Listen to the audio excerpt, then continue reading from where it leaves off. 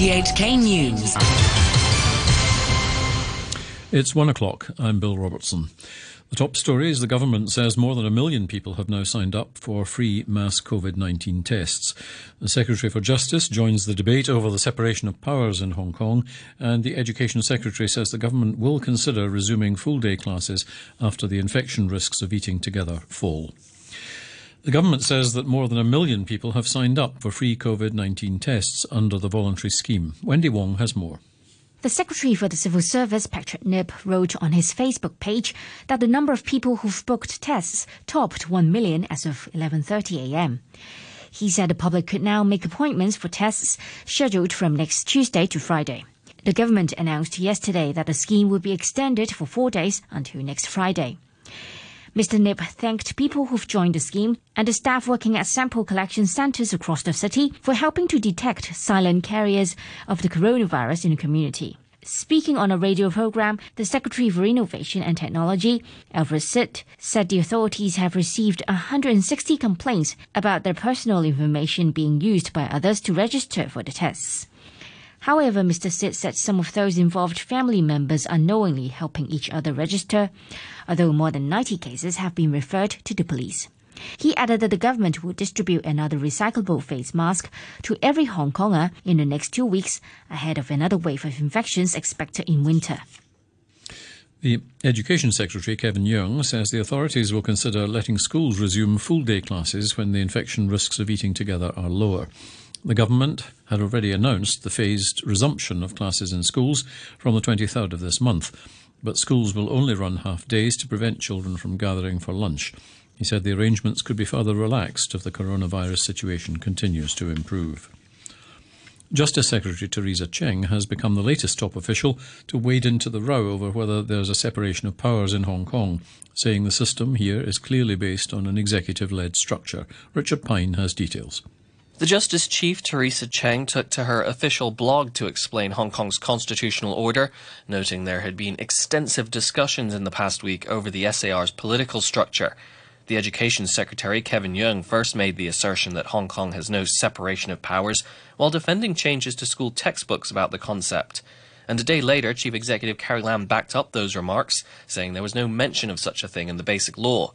However, individuals and groups such as the Bar Association have challenged those statements, saying they're inconsistent with unambiguous provisions of the city's mini-constitution. Ms. Cheng writes that the concept of separation of powers connotes different interpretations, and instead of focusing on the label, one should look at the substance of the system to avoid unnecessary disputes. She said the executive, legislature and judiciary perform their functions in a complementary way under an executive-led system in accordance with the Basic Law. Ms. Cheng added that concerns about judicial independence were totally unfounded, as the Basic Law safeguards the exercise of judicial power without interference. President Trump has said he's seen no proof that the Russian opposition leader, Alexei Navalny, was poisoned. German experts say the prominent Kremlin critic, who's in a coma after falling ill last month, was poisoned with a Soviet-era nerve agent. Here's the BBC's Naomi. Alexei Navalny's supporters claim he was poisoned on the Kremlin's orders, which Russia denies. Germany says the chemical nerve agent used is similar to the one that almost killed a former Russian spy and his daughter in the UK 2 years ago. Speaking at the White House, President Trump said he had no reason to doubt Germany, but had seen no proof. He said no one has been tougher on Russia than him, but stopped short of criticising President Vladimir Putin, which has been a constant pattern throughout Mr. Trump's presidency. US Defense Secretary Mark Esper has insisted Donald Trump has the highest respect for the military after he was accused of calling dead American soldiers losers. Mr. Esper told journalists that the president had fought for better pay and more funding for the armed forces. The allegations were published by a magazine, The Atlantic, on Thursday. President Trump said the story was absolutely false. It was a terrible thing that somebody could say the kind of things, and especially to me, because I've done more for the military than almost anybody else. People that have given their lives in the military, to me, they're heroes. It's even hard to believe how they could do it, and I say that. It's so the level of bravery, and to me, they are absolute heroes. You're listening to RTHK. The time is 5 minutes past 1. His Democratic rival, however, in November's election, Joe Biden, called on Mr. Trump to say sorry to the families of military personnel. If these statements are true, the President should humbly apologize to every Gold Star mother and father and every Blue Star family that he's denigrated and insulted. Who the heck does he think he is? New research suggests at least 550 mammal species may become extinct this century unless conservation efforts are stepped up. BBC's Andy Moore reports. This research concludes that human impact explains the extinction of 96% of mammals over the past 126,000 years. Scientists have already warned that the planet is on the brink of a sixth mass extinction, when 1 million animal and plant species could disappear. The lead author of this study, Tobias Anderman from Gothenburg University in Sweden, said there was a chance to save hundreds, if not thousands of species with better conservation strategies. Time was pressing, he said. With every species lost, we lose a unique portion of Earth's natural history. One of the world's greatest footballers, Lionel Messi, has agreed to stay at Barcelona 10 days after telling them he wanted to leave. Messi said he didn't want to drag the Spanish club, where he spent his entire career, into a legal battle. The Argentinian insisted that he should have been allowed to go for free, but Barcelona said a clause in his contract granting him that power expired in June, and another team would have to pay more than $800 million to buy him. Speaking on the sports website Goal yesterday, Messi said this buyout clause was prohibitive. This is the reason why I'm going to continue at the club, because the president told me the only way to leave was to pay the contract release clause, and obviously this made leaving impossible. The British athlete Mo Farah has broken the world record for a 1-hour run by completing a distance of 21,330 metres at a track meet in Brussels. BBC's Helen Wilkinson reports. He took part in a rarely run 1-hour race at the Diamond League meeting in Brussels, where athletes try to cover as much distance as possible in 60 minutes. It was the first time he'd taken to the track in 3 years. There may have been no live audience in the stadium to see it, but he made history, beating the previous 1-hour record set in 2007 by 45 metres and becoming the 12th athlete to hold the record. Afterwards, the 37-year-old said he felt tired, but he was very happy to show people what was possible. There was also a world record in the women's event for the Dutch athlete Safan Hassan. Golf now, and Spain's second-ranked Jon Rahm fired a 5-under par 65 to match world number 1 Dustin Johnson for the lead after the opening round of the US PGA Tour Championship. Rahm equalled Johnson at 13 under after 18 holes in a 30-man season-ending showdown in Atlanta for a $15 million playoff prize. Johnson, who shot 67, began on 10 under by virtue of his season points lead. Rahm was next on 8 under with third-ranked American Justin Thomas on 7 under and other rivals starting up to 10 strokes adrift. Jimmy Butler has powered the Miami Heat to a 115-100 victory over Milwaukee that pushed the top-seeded Bucks to the brink of elimination in the NBA playoffs. Butler scored 17 of his 30 points in the Heat's scorching fourth quarter.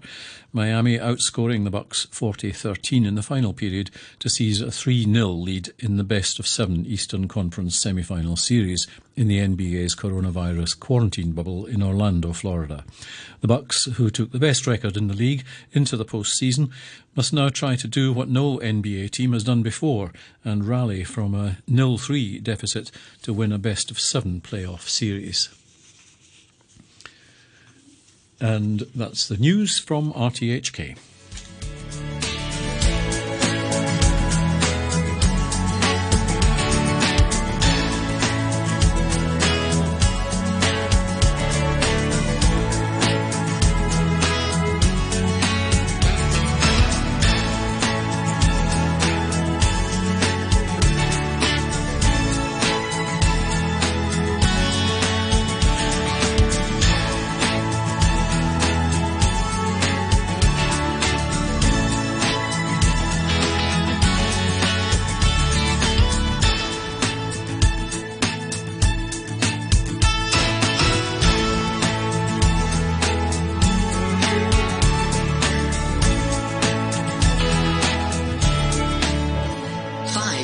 11 a.m. Radio 3.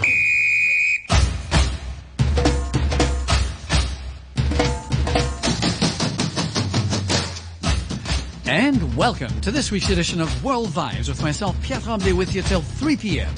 This week we have a smorgasbord of hot new hits from the four corners of the planet, with astounding transcontinental cooperations, mashups, and crossovers from Africa to the Americas, the Caribbean to Europe, and more. As always, Giovanotti says it so well in Italian, we're still the belly button of the world. Musically.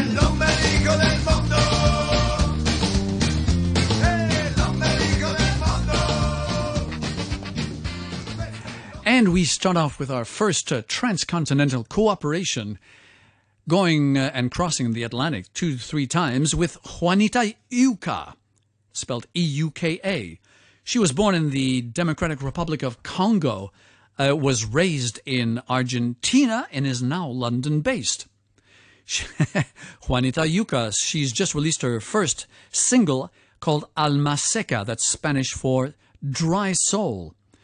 And it's been released on her record label and announcing a upcoming album. She said her musical culture was embellished through her father, who traveled a lot, made her listen to a lot of songs. She's quoted as saying, "We used to listen to Brazilian records together, Dominican star Juan Luis Guerra, Congolese stars like my uncle and Papa Wemba. My dad also was into pop, though, so another day it might be Sinatra, Whitney Houston, Roxette, even Argentinian rock, and Guns N' Roses." So in 2016, she was asked to join the London Afrobeat Collective, and she was one of the backup bands there, and featured on their 2019 album Humans, that I played, actually, on the show.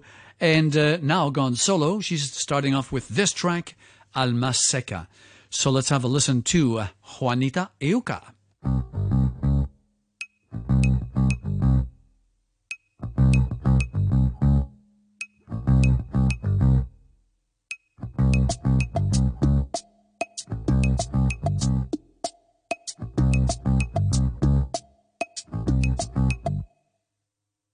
Llévame al primer encuentro, llévame cuando me miraste, llévame cuando yo te conocí. Llévame al primer encuentro, llévame cuando me miraste, llévame cuando yo te conocí. Llévame al primer encuentro, llévame cuando me miraste, llévame cuando yo te conocí. Llévame al primer encuentro, llévame cuando me miraste, llévame cuando yo te conocí. Y luego dime que me romperás el corazón y lo tirarás desde el balcón, desde el balcón. Así miré cuando caiga la luna, cuando nade en la lluvia, que me tire mi ahogar. Así miré con lágrimas grises que nublan la mirada y me deja toda sola. Alma seca, alma seca. Un día alejada en el oeste, estuve todo verde, como todos tus latidos,